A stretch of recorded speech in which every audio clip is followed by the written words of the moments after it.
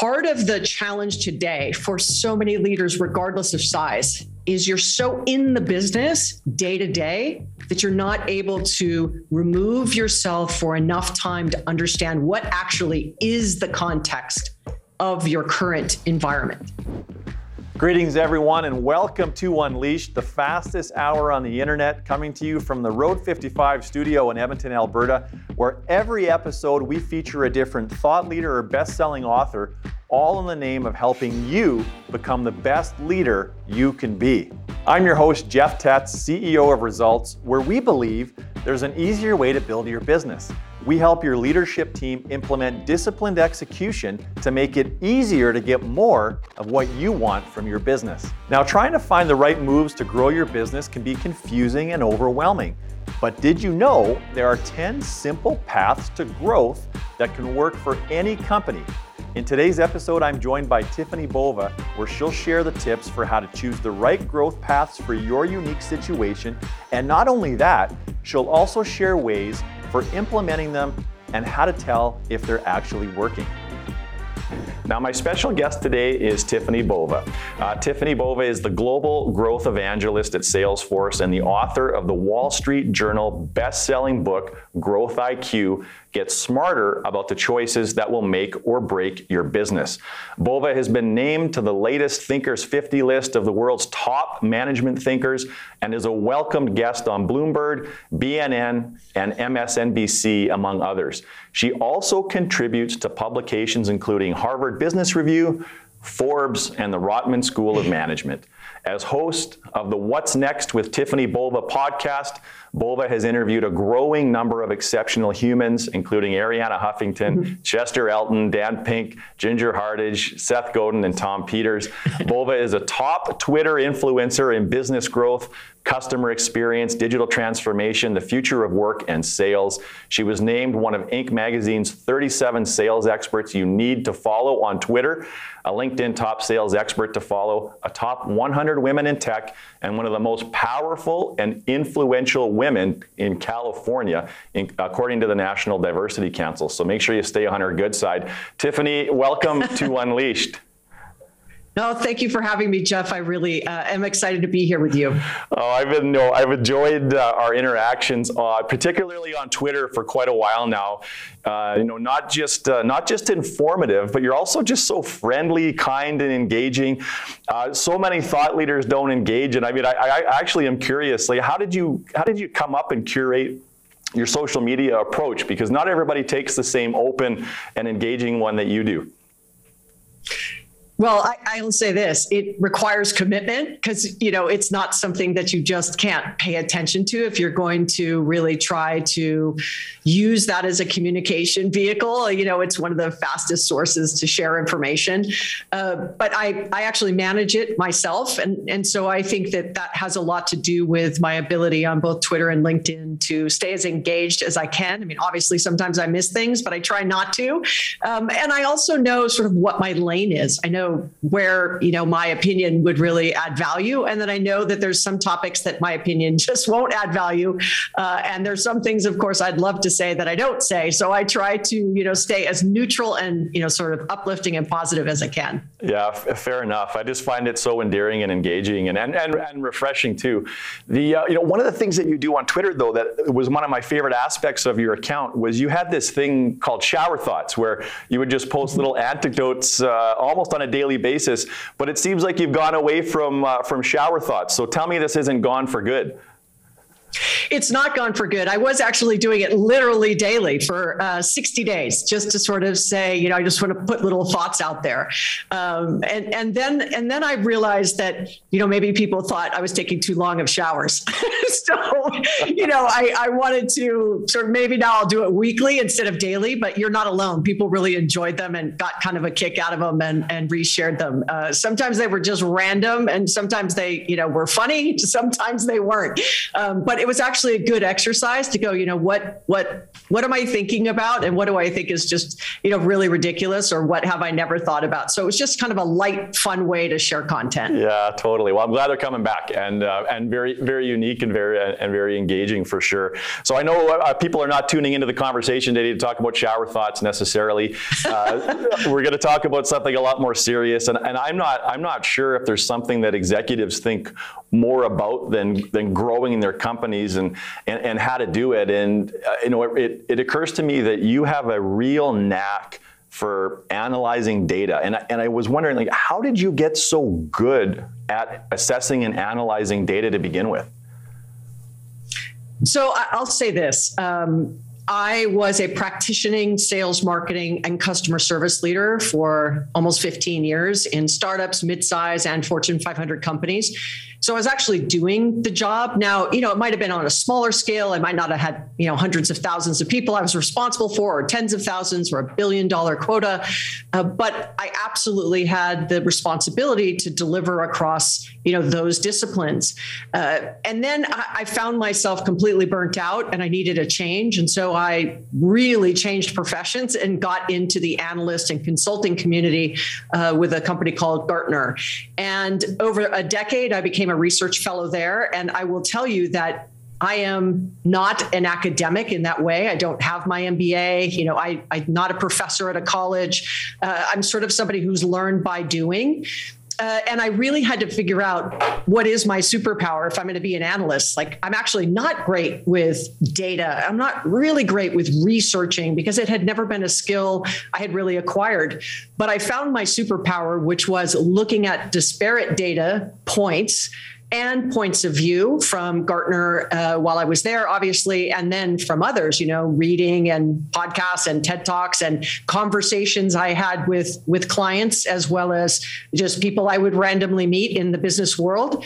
And I found that my superpower was my ability to aggregate those different data points, disparate data points, and tell the story in a way that was compelling and actionable and meaningful for sort of all kinds of companies, right? That's very small, solopreneur, entrepreneurs, small, mid-business, and then global enterprise.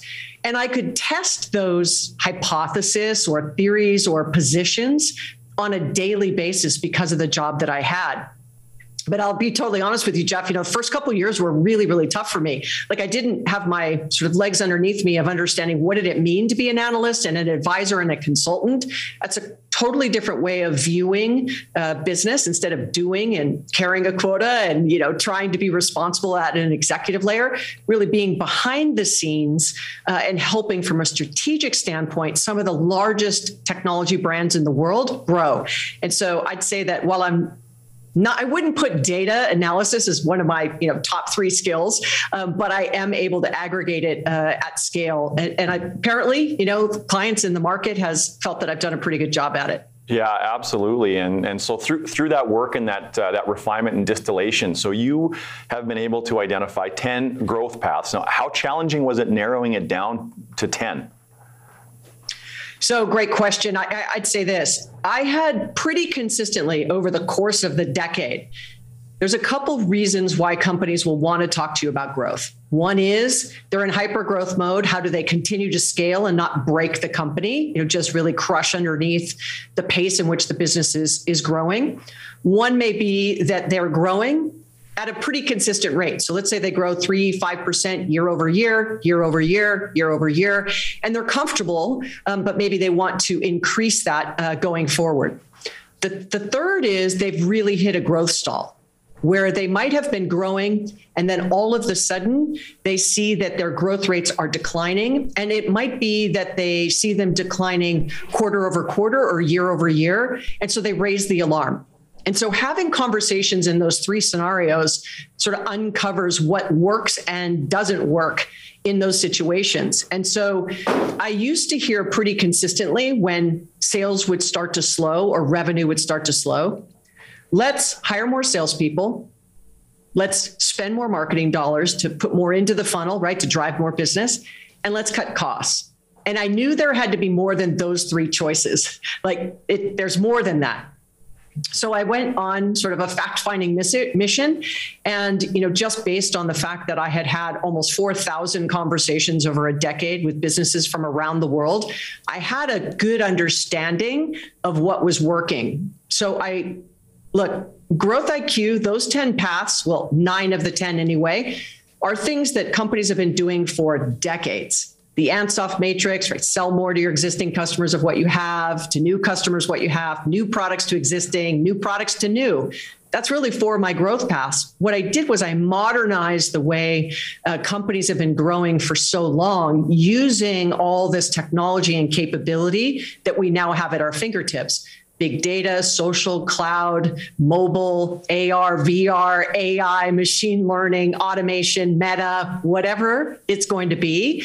That really allowed me to say, putting that lens on top of these tried and true growth methods was a way for me to give people a glimpse into what are you doing today, what's working, and what should you be considering to help you in one of those 3 scenarios, right? Hypergrowth, consistent year-over-year growth, and then the opportunity for a growth stall. Yeah. Now, Tiffany, what's a better sequence here in terms of conversation? Would you rather talk a little bit how an organization decides what growth paths might be suitable for them, or would you prefer to talk about some of the growth paths first? So I will tell you that the first thing is you have to understand the context of your market. Yeah. So if you were to say, which growth path should people consider, I'd have to back up. Now, when I first became an analyst at Gartner, I might have actually answered that question immediately without even thinking, well, this is what you should do. Yeah. And then as I started to sort of learn, my craft, if you will, I realized that I had to understand what's working today, what isn't working, who are your customers, what are your internal capabilities, what is your culture, what is your leadership style, what kinds of resources do you have at your disposal, what partnerships do you have in place, what marketing, et cetera, et cetera. And that allowed me to take that context, and that's the first step. So before you even decide what you should be doing, that context is a reality check of what do I actually have in my bag that I can leverage. Because if you, for example, say, I'm going to go innovate and launch a brand new product, that's our way to growth. But you don't have an innovative culture and you don't have the mechanisms in place to innovate. That may be a great strategy that is failed and doomed day one because your people don't even know what that means. Like, go invent a new product, right? Or go figure out what we need to do, but it's not the products and services we have now. And if you can't be honest with yourself about that context, there's no possible way you can set yourself up for success to determine even which 10 paths, one of or multiple of those paths you would need to pursue. So I always want to start there. Right. So maybe when you talked a little bit about it, but I think that would be helpful to elaborate a bit on how does a typical company take a step back and accurately assess the context for which they're currently operating in? Yeah, look, part of the challenge today for so many leaders, regardless of size, is you're so in the business day to day that you're not able to remove yourself for enough time to understand what actually is the context of your current environment. That may mean talking to employees, which, I know that we're both fans of Tom Peters, right? Management by walking around, whether it's virtually or in person, depending on where you're listening to this. You have to talk to your employees. Then you also have to talk to your customers, making sure that you are able to understand what they might not even know they need in the future, uncovering those kinds of development jobs to be done, if you will. Then you need to look internally and say, do we have the systems, people, processes, and technology in place to even do what it is that we want to do? And then maybe what are the things we need to stop doing? And if you could get into a regular cadence of doing that, maybe spend an hour a day, a couple of hours a week, just to say, hey, I'm going to pick something and I'm going to dig into it and understand more about it so I can make more informed decisions. That's the first place to start. Is don't think that you know the answer to all of your questions, opportunities, and challenges within the 4 walls that you're operating from, because it's proven time and time again that leaders are never 100% correct. So you may be surprised to learn that your frontline people know more of what's going on in the business than you will ever know from running it from a spreadsheet or, a CRM system or from, the reports that you get out of your AI. So ultimately, that's where I would start, is having those conversations and uncovering what's going on. And that's the place that I think so many executives miss, is that they just don't spend the time to ask those questions.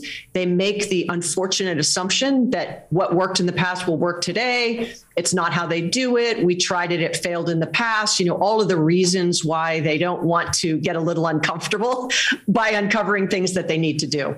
Yeah. So customer experience is one of the fundamental growth paths. And actually, I think you suggested it's the foundational growth path. But what does customer experience actually mean from your perspective? Look, it was maybe, now it's probably 12 years ago, I was part of the team at Gartner that made the prediction that the chief marketing officer would spend more than the chief information officer on technology. And I think we put it forward that it was by 2017, I think. And we were accurate, and we were almost accurate to the T.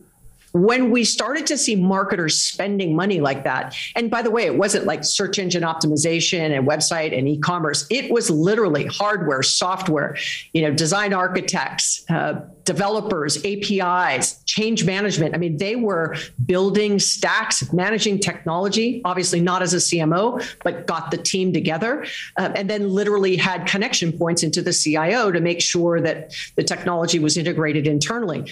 But that was to go after this new kind of experience paradigm. We believed it was going to be the next battleground, that products and services would continue to fight on price, and especially in the commodity industry, for long sales cycle, complex, expensive projects, especially in technology, but in other things as well. Ultimately, you have to make sure that the experience is about not only how they feel when they engage with your people, but it's your website, it's your portals, it's your FAQs, it's your chatbots, it's your web apps, it's your products, it's your services. It's the combination of all kinds of things. And I think the mistake people make is that they feel like customer experience is not my responsibility. Like I'm the receptionist, or I'm, the person who cleans the office, or, I'm someone in finance, or I'm someone in HR. All those things touch the humans, the people, the systems, and the processes that engage with customers. So for me, customer experience is all encompassing, because customers will remember the experience they have with a brand much longer than the price that they paid. Yeah, and Tiffany, you've worked in all kinds of organizations, and I'm curious, what are some things that you have seen work really effectively for organizations to make customer service embedded in the hearts and minds of all employees and not just a couple of people or a department? Yeah, I usually ask executives one question. When I'm in front of those that run customer service, which is now in many ways been rebranded to customer success, is do you view and I'm going to focus very exclusively on the call center, do you view your call center as a cost?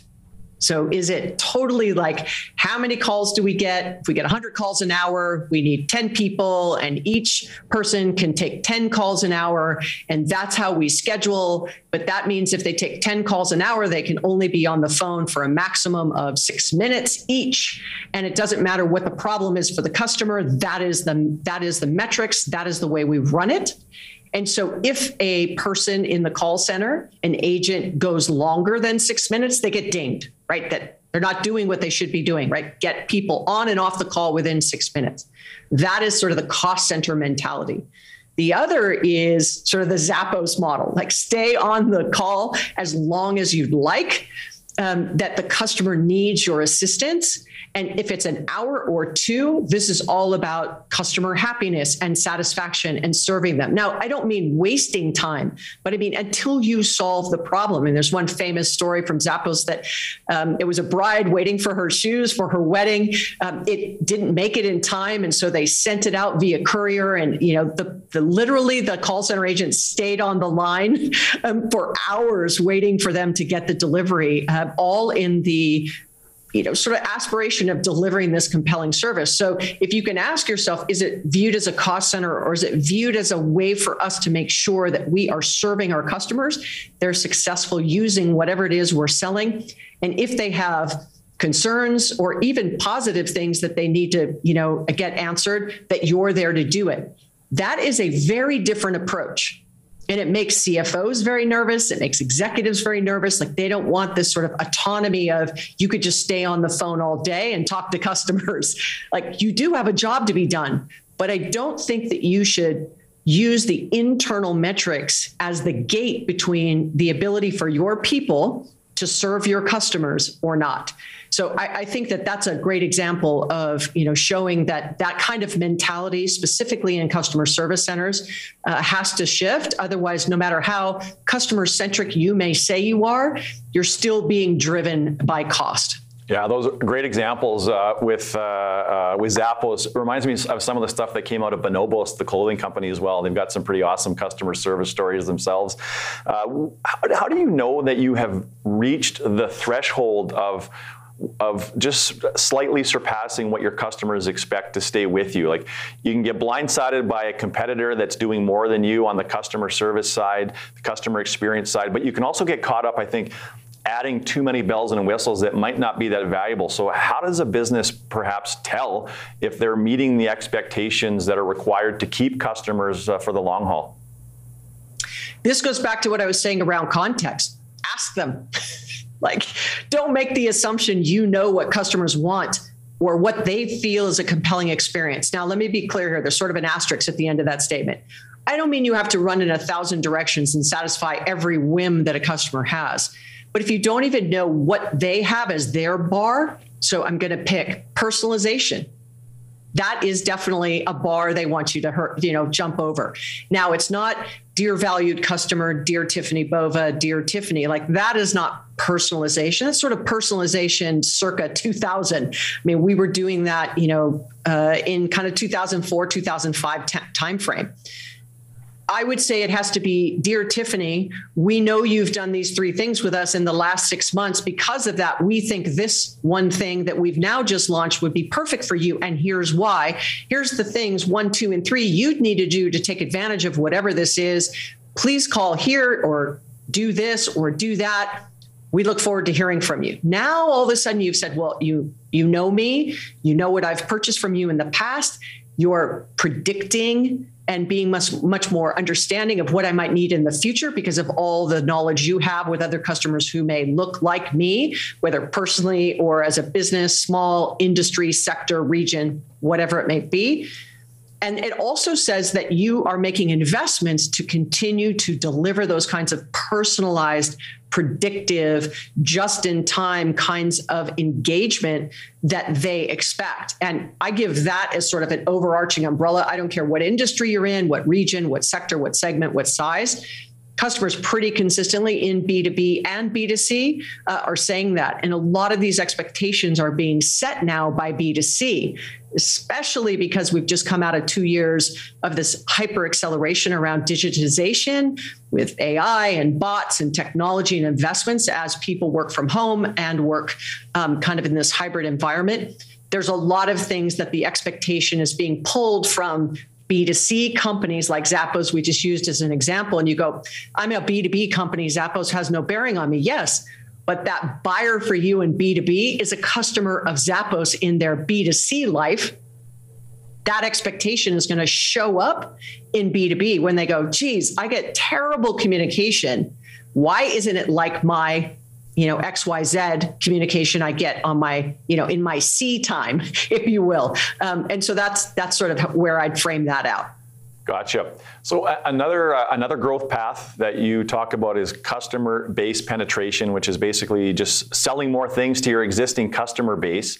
And I think it's a pretty easy concept to understand. But one of the questions I have when I think about that as a growth path is, how do you know you have enough customers for that approach to be sustainable? Yeah, look, that really came about. I knew selling more to the customers you already have was an important growth model, growth path, growth lever. And it really came to fruition with me. I was flying back. It's one of the stories in the book. I was flying from San Francisco back to Los Angeles, and I sat next to this gentleman who was an entrepreneur, owned a textile business in downtown LA. And I was writing the book at the time, actually, and he was reading over my shoulder and said, "Oh, are you writing a book?" And I said, "I am." I closed my laptop. We started up this conversation. And I was in that customer base penetration chapter, and he was saying, "Well, I'm really looking to grow. We're a very small company. We're about $3.5 million in turnover, US dollars, and we're trying to get to 5 million. We just struck a deal with Amazon and Walmart to sell our textiles." And I said, "Yeah. Besides that, tell me, how many customers do you have?" He's like, "We have 100,000 customers." I'm like, "Oh my God!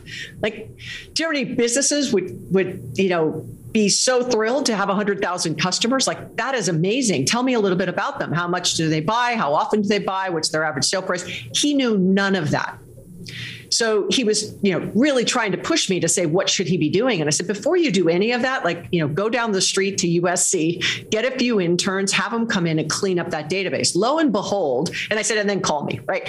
Lo and behold, it was like under 10,000 that were actually active, which I thought was actually a pretty good number, having never really nurtured that database at all. I said, okay, now you can start to understand how do you sell more to them more often, more frequently. And now every new customer that you get, that kind of information is invaluable to you, because why would you spend so much money to acquire new when you already have a base? Now, back to your question, Jeff, if you have 5 customers or you're a net new business, right, and you're just a startup, that base of customers may not be large enough. You're so hyper-focused on acquisition that you need to get more into the bucket. Now, if you have a high price point dollar item, but you only have one product to sell, then you've already sold it. Now what? So if you're going to try to sell more to your base, you may have to introduce more products that are close to the core, which is another path in product and customer diversification. And so I'd say to you that I see a lot of companies inside of recurring revenue businesses. They really understand churn and CAC, or customer acquisition costs. But in non-recurring businesses, they don't pay as much attention to the existing base.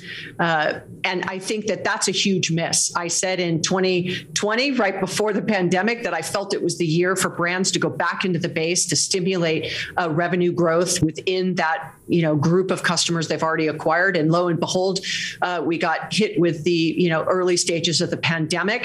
And sure enough, so many companies were caught not being able to go out and acquire new customers because of everything that was going on, that they had to become really, really focused on the existing base. And I think they've learned a lot of the power of that customer base and where it really has the ability to be a growth lever for them if they pay attention correctly. Yeah, no, thanks for the elaboration. And I think one of my personal concerns as a business owner is it can be easier to sell to your existing customers, but if you're not careful and that takes over the focus, that will not be beneficial long term and could lead to a stall point or worse.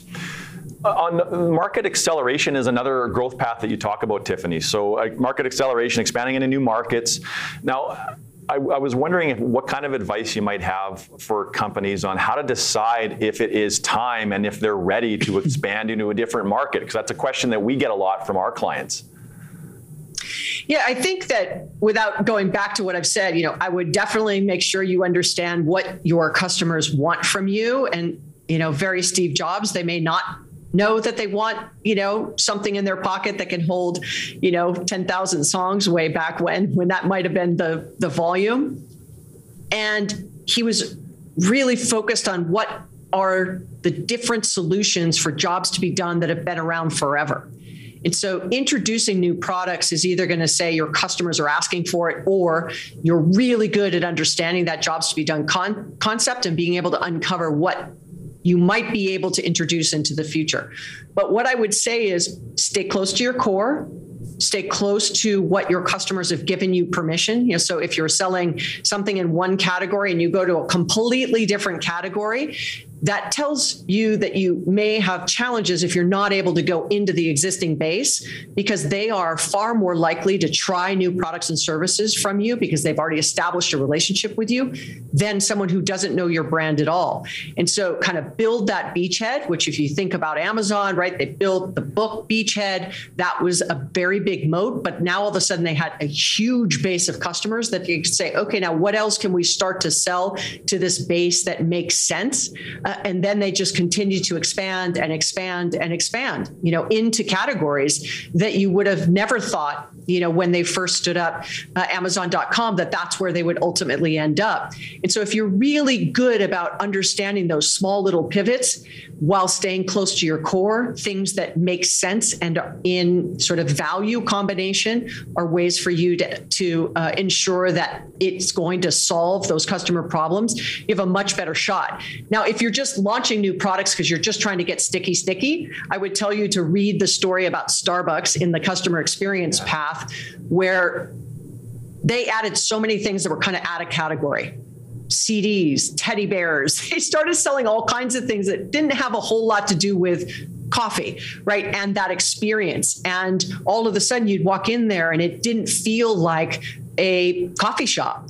And so you have to be careful to not overdevelop, or even McDonald's was another example. Their menu got so bloated. So they tried to hit every category of healthy and not healthy and vegan or vegetarian and not vegetarian. And they tried to hit all these categories that the menu got so big that the lines got longer and the experience declined. So don't just add for adding's sake. Really be prescriptive and thoughtful about why, when, and where you add products.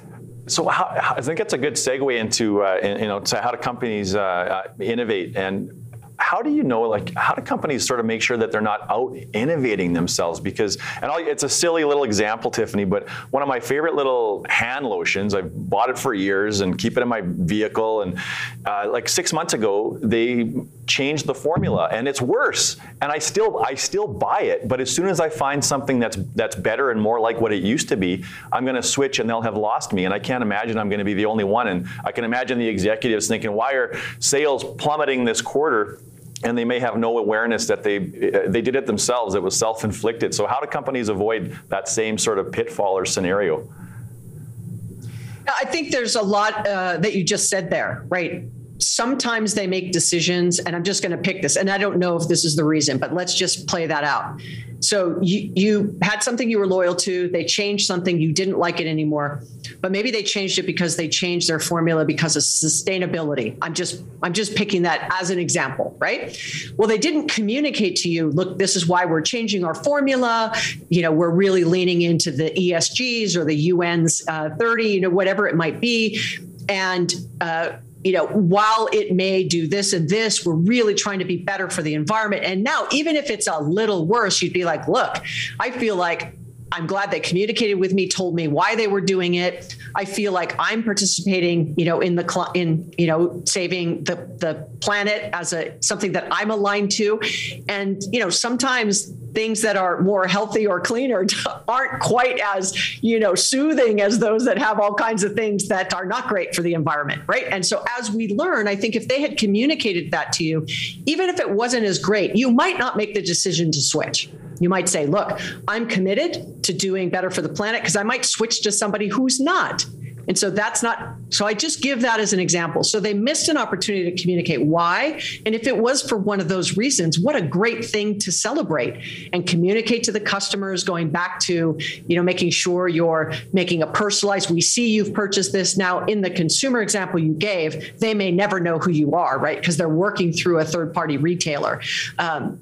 But they could do it more broadly across social media. They could do it in other ways. And so there is always ways to communicate that. So I'd say just that as an example. But if they just changed it, and in fact, they're going to lose customers for it, they will, ultimately learn that that was probably not the best decision. But I give that as just a little caveat, right? Because they missed a perfect opportunity if that, in fact, was the reason. Yeah, no, I love that, and what an addition to the customer experience component too. If they could celebrate why they changed, and I mean, you're giving me lots of different perspectives on why it could have happened. I mean, there could be some supply chain issues are a problem for most organizations right now. Could be as simple as that. So maybe it's temporary. I think you've convinced me. I'm going to submit a complaint or something to their hotline and see if I get an answer back. Yeah, but that's a great point, right? Are they even asking for feedback? And by the way, if you give that feedback and they come back and don't answer at all, or if they give you an answer that makes you feel like it was supply chain issues, it was sustainability, it was whatever it was, then you can make a much more educated decision. And so once again, going back to leadership and being open to asking those questions, but then really listening to the answer and then maybe pivoting from there. I think there's examples across the board of when brands make the wrong decision and then course correct. They're never going to be 100% correct. Yeah, absolutely. So you've touched on this growth path a little bit, but the customer and product diversification growth path that is available, new products to new customers. Now, you suggest that organizations should only try that one if they're in a strong financial position. Why is that? It's an expensive risk to take. Look, take 1,000 shots, you're going to make one.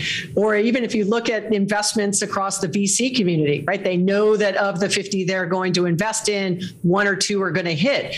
And so you don't want to put all your eggs in one basket, and not even those that have deep pockets and have deep customer understanding, like an Amazon, is going to get it right all the time. Think about their phones.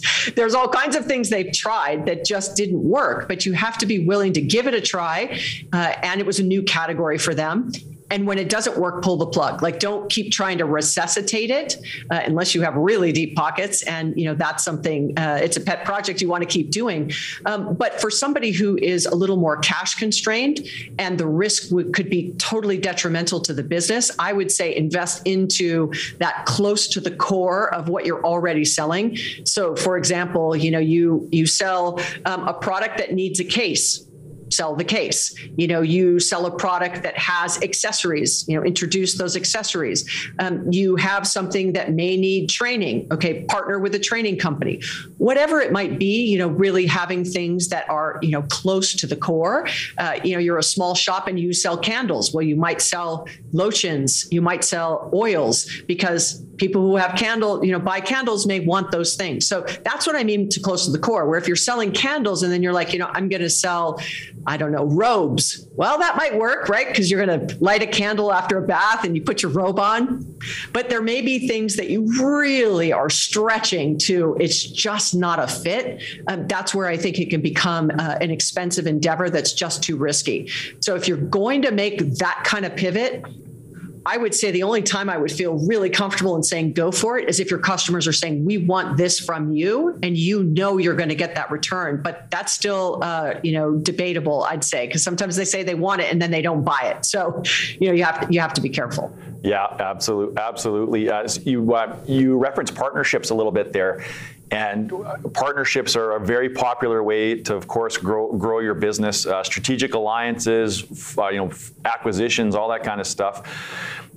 Have you seen perhaps like some kind of a recipe or some ways to vet who some good partners could be? Because I see this a lot, that so many firms, in the space that we're in B2B and the advisory space, strategic alliances with other complementary professional service firms are a huge part of our business. But it's not always easy to vet who you should partner with and who you shouldn't. So do you have any sort of advice on what you've seen work in that arena? Yeah, this is a topic I love. Look, I grew up in the indirect selling channel for technology, value-added reseller, systems integrator, consultant, distribution, telco, partnership was my scale. My very last kind of role, if you will, in corporate America, where I was running teams and had, revenue numbers. I was running a division of Gateway Computers, which, for those of you who remember, was the Holstein pattern boxes. We did tablets before, kind of anybody else. We did all-in-ones before anybody else. We were really early in a lot of those things. And I stood up the indirect channel program, and my area of coverage actually at Gartner was indirect channel strategies. And so the whole goal of that is 1 + 1 = 3. And so what I would always say to technology companies specifically, who were trying to expand their reach, is what partners are selling into your existing customers? What are they selling? Who are they? And how do you connect? So for example, I'm a Cisco reseller and I'm selling routers and switches, and there is a telco partner in there who's representing, let's say, AT&T or Verizon or T-Mobile or, Bell Canada, whoever it might be. And you would then say, okay, well, why don't you partner with them? Because if they're going to be deploying high speed, they're going to need routers and switches. And so why don't you partner with them? Because they're not going to sell routers and switches, and you don't have any interest today in selling telecommunication services. Now, back sort of 15 years ago, that was a good story, but now that those two channels have really blended. But I give that as an example, right? That the customer needs both. And if you could work together, wouldn't that be a better experience for the customer? And then you may have something else you might need, right? You may need security now for, a wide area network or a local area network. And so you want to bring in a security partner. Now the three of you are bringing a solution together. And the example that I give in the book was VMware, EMC, and Dell, and really or Cisco, and really trying to figure out what are the things that we could do if we pre-bundle our solutions in a way that the customer will have less time to deploy, it will be less expensive, it will be more integrated, and they'll have a better experience. That was the right way to go during that time that people were making huge investments in this thing called the cloud as we were pivoting from on-prem to off-premise. And there's a great example. Now, when that kind of shift started to decline and people were doing cloud first, the need for that kind of fell by the wayside. And so acquisitions happened instead of a partnership happening with Dell buying EMC. And so I would say that, ultimately, partnerships are a great way for you to gain reach, gain capabilities, more importantly, gain key relationships in accounts that you're already in or trying to get in.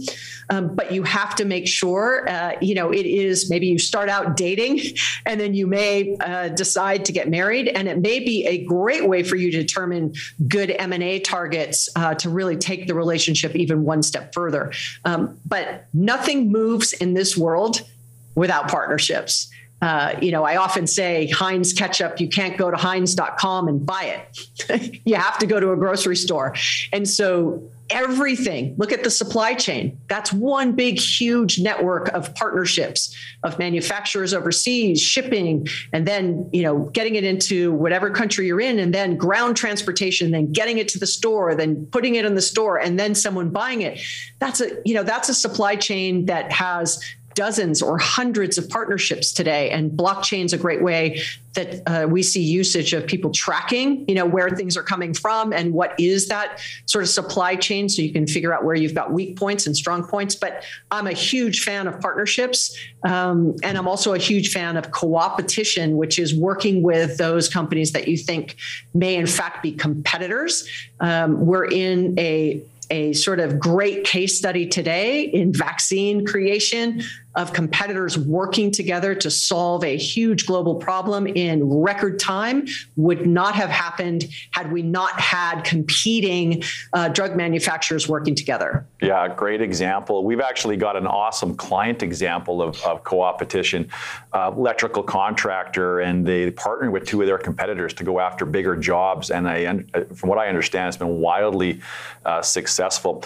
The other thing that you mentioned in your book, Tiffany, that really resonated with me, and it's similar to the customer experience story you shared, where it's got to be owned and embraced by the entire organization, is partnerships cannot just exist with 2 or 3 people on both sides. It's really got to be embedded in the whole organization, that this is collaboration and partnership is owned by all the employees. So I think that's an important distinction to make as well. Well, they're an extension of your sales force. 2 words, your extension of your marketing department, your extension of your customer service, your extension of your product development. I mean, they are an extension of your brand. Some companies have tens of thousands of partnerships. Some even have hundreds of thousands of partners globally that they use and leverage for those kinds of functions. Others have 1 or 2 very strategic partners. But if you view them as an extension of your brand, the sort of the greater stakeholders and shareholders of all the decisions that you make, experience is a big part of how you make that experience ultimately for the end user feel like the 2 of you are connected, not like they're working with different companies when they go to one of you for a solution that you're jointly delivering. Yeah. So next question I have for you is, like, sometimes we can stick with something too long, and sometimes we give up just moments before breakthrough. Are there some ways to tell if you have given a growth path enough time to prove itself out? It's like a good wine. You got to kind of cork it, let it breathe, pour it, enjoy it. And I can tell you that it was one of the most frustrating parts of my job as an analyst and a consultant was we were working down this sort of path of transforming or innovating within an organization. And, upfront, I'll tell you, look, if you're trying to do a big innovation or transformation, whether it's technology you're using, whether it's culture, whether it's new markets, ultimately you're looking at 12, 18, 24 months till you really start to see that ROI. And you may go, I don't have that much time.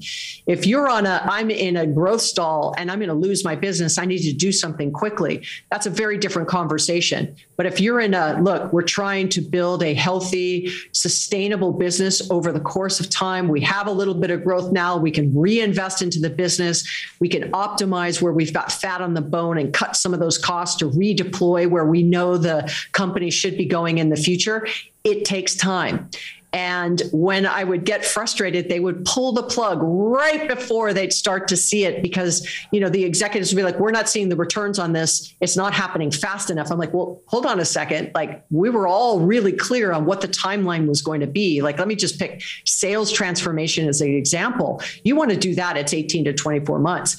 How do you keep revenue coming in the door while at the same time you're transforming the way you sell, go to market, the tools you use, the people you hire, all those things? If you pull the plug too quick, sure enough, you're going to be back talking to me 8 months from now and saying, we're seeing the same decline. What should we be doing? And I'm like, look, had you not stopped it 8 months ago, we'd be halfway through this project. But now we have to start all over again. So you have to have the willingness to, even when you feel like it's not happening fast enough, it will take time. Yeah. If you try to force too much change into your organization at the same time, it will fail underneath the weight of all that's happening simultaneously. And you'll have burnout, really from an employee standpoint. So I'm not suggesting that you wait because you think it's going to start working at some point.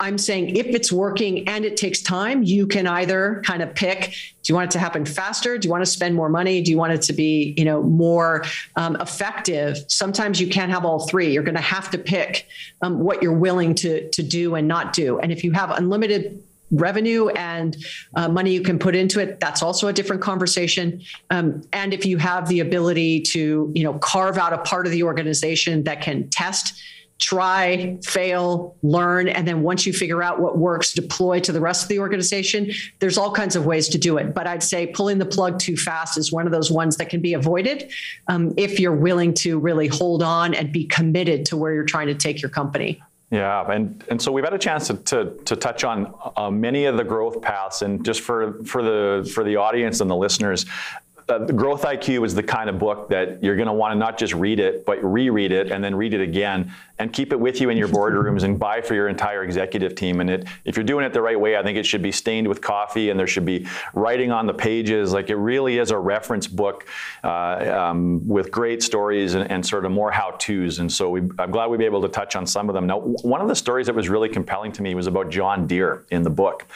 And You talk about how John Deere had a leadership team that was willing to disrupt itself so somebody else didn't come along and do it for them. And I think those stories of John Deere are few and far between, and the stories of Kodak are more common, where they had the digital camera technology staring them in the face, but were unwilling to adapt and change. You worked with some great leaders, yourself being one of them. How do leadership teams deliberately create an environment where they're willing to adapt and change and let go of the things that have always served them? Look, this is really hard. I'm not going to sit here and say, look, it's just easy, like just change. Change is hard, especially when it's something that you're not confident about doing. And so, growth and comfort do not coexist. And that's a quote really at the beginning of my book from Ginny Rometty, the former CEO and chairman of IBM. And she's dead on correct. You just kind of have to get comfortable with being uncomfortable. And it requires you to have a lot of trust in your team. But more importantly, if you have a culture of sort of this psychological safety, which is Amy Edmondson's work, which is fantastic, around people feeling like it's okay if they try something and it doesn't work, that they're not going to, lose their job. Now, if it's constant failure and they're not willing to learn from that and adjust, that's a different story. But if it's just, look, they tried it, it didn't work. What did we learn? Let's keep going.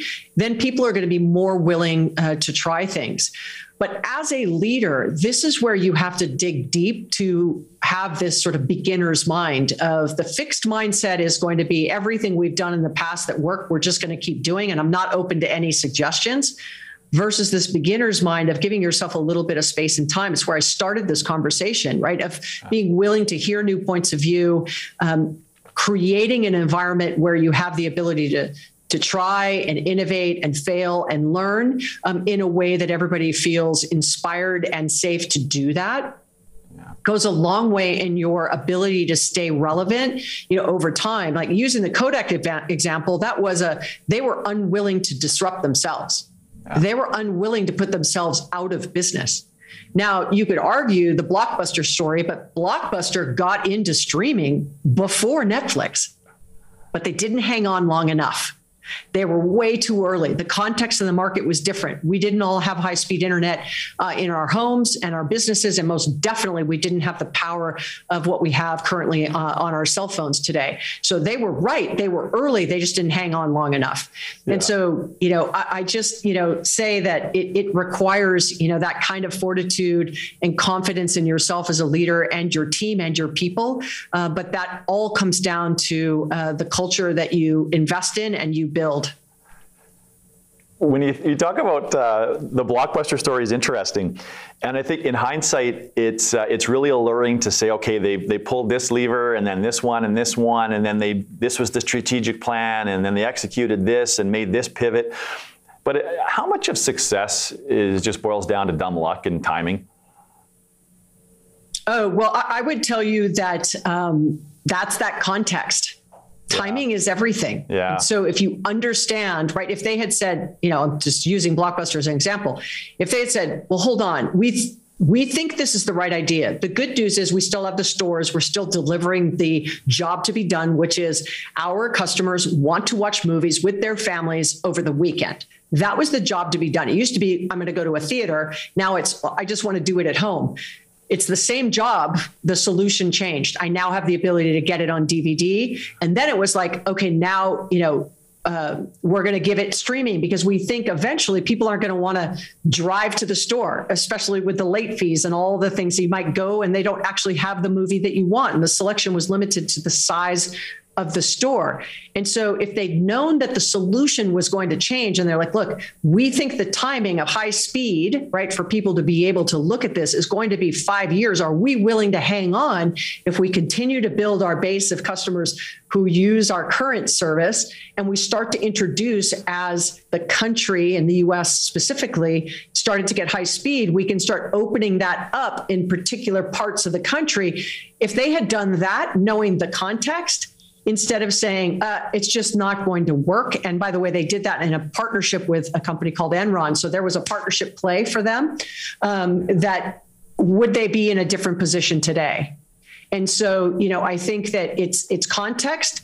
It's a little bit of luck, obviously, but the big aha for me in the book was sequence. The order in which you do things has incredible implications into your ability of being able to be successful. It isn't you just do all of it at the same time. It doesn't matter what order. It absolutely matters in what order or sequence you execute on those decisions that you've made. Yeah, no, that's well said, Tiffany. And some of the time we have left, I'd like to talk about you a little bit. And as I understand it, so prior to COVID, you put on so many miles on air travel that you would put George Clooney and Up in the Air to shame. Yeah, so I can imagine the culture shock it would have been for you when COVID set in. And I'm wondering, in the last couple of years, what have you learned about yourself as a result? I am not an AV person. I've learned that about myself. I am in a full-blown studio in my garage that I set up on my own. And trust me when I tell you, like, I have such mad love now for all the people around the globe that get me all wired up and set up and slides and cameras and lighting, because it's not as easy as it looks. So I'd say that was a big adjustment. But on a personal note, it was really challenging for me the first sort of 6 or 8 months. I was a little lost in, that is where I get my inspiration and my insights and my conversations all happened while I was on the road, and recreating that kind of happenstance communication is really difficult in a virtual world. Plus I'd been, as you mentioned, 2019, I'd flown 600,000 kilometers or 275,000 miles, 6 continents, and all of a sudden that just stopped, so I often joked that first kind of, 4 or 5 months, I would just walk around with my suitcase to just feel like it was a normal day. But besides work, it really gave me time to sort of reflect on, what are the things I could be doing differently? What should I be doing next? What could really add value to myself as well as to those that have followed my work? And so it really forced me to kind of reset, which did a lot of good for me on both sides, both personally and professionally. But I'm first to say that it was a big adjustment and it wasn't easy. Yeah, no, I can appreciate that. Thanks for sharing that. Salesforce sounds like a really cool place to work, and I wonder what are some like cool things that Salesforce has done during COVID to maintain and grow employee engagement?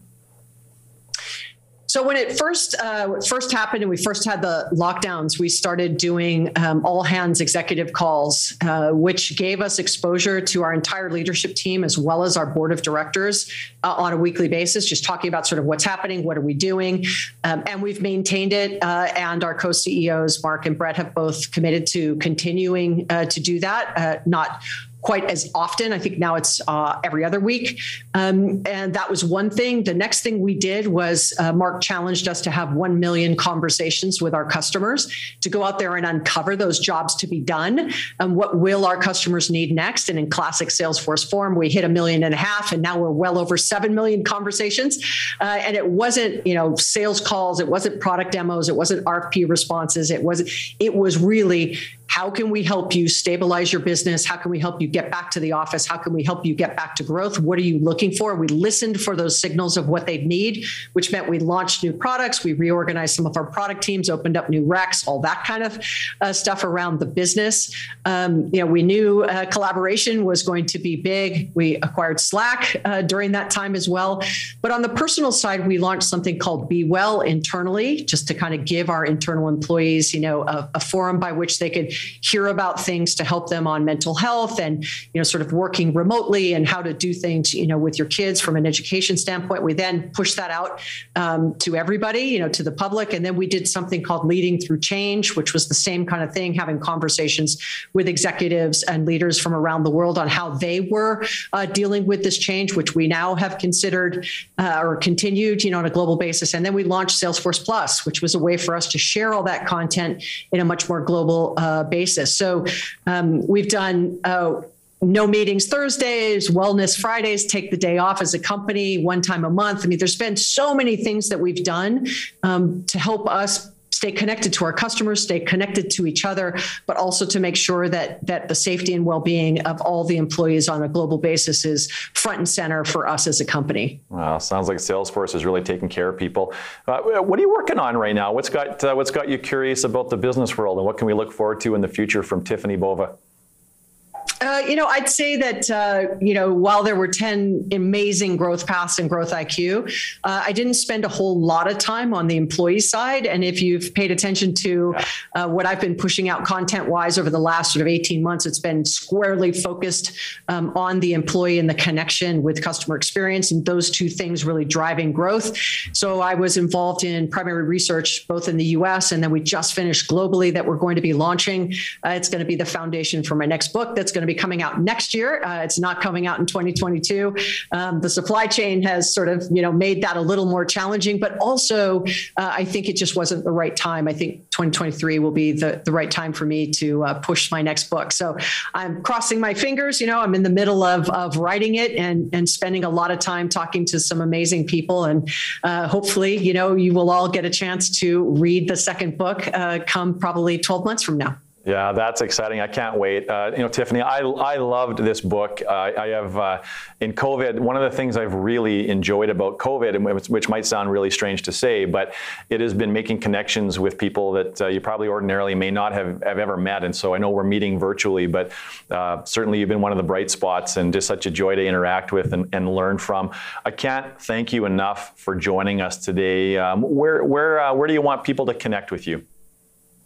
Well, I'm super active on social media, as Jeff mentioned. You can also text the word email to 55444 and get on my newsletter, which is a great way to stay connected to the work that I'm putting out.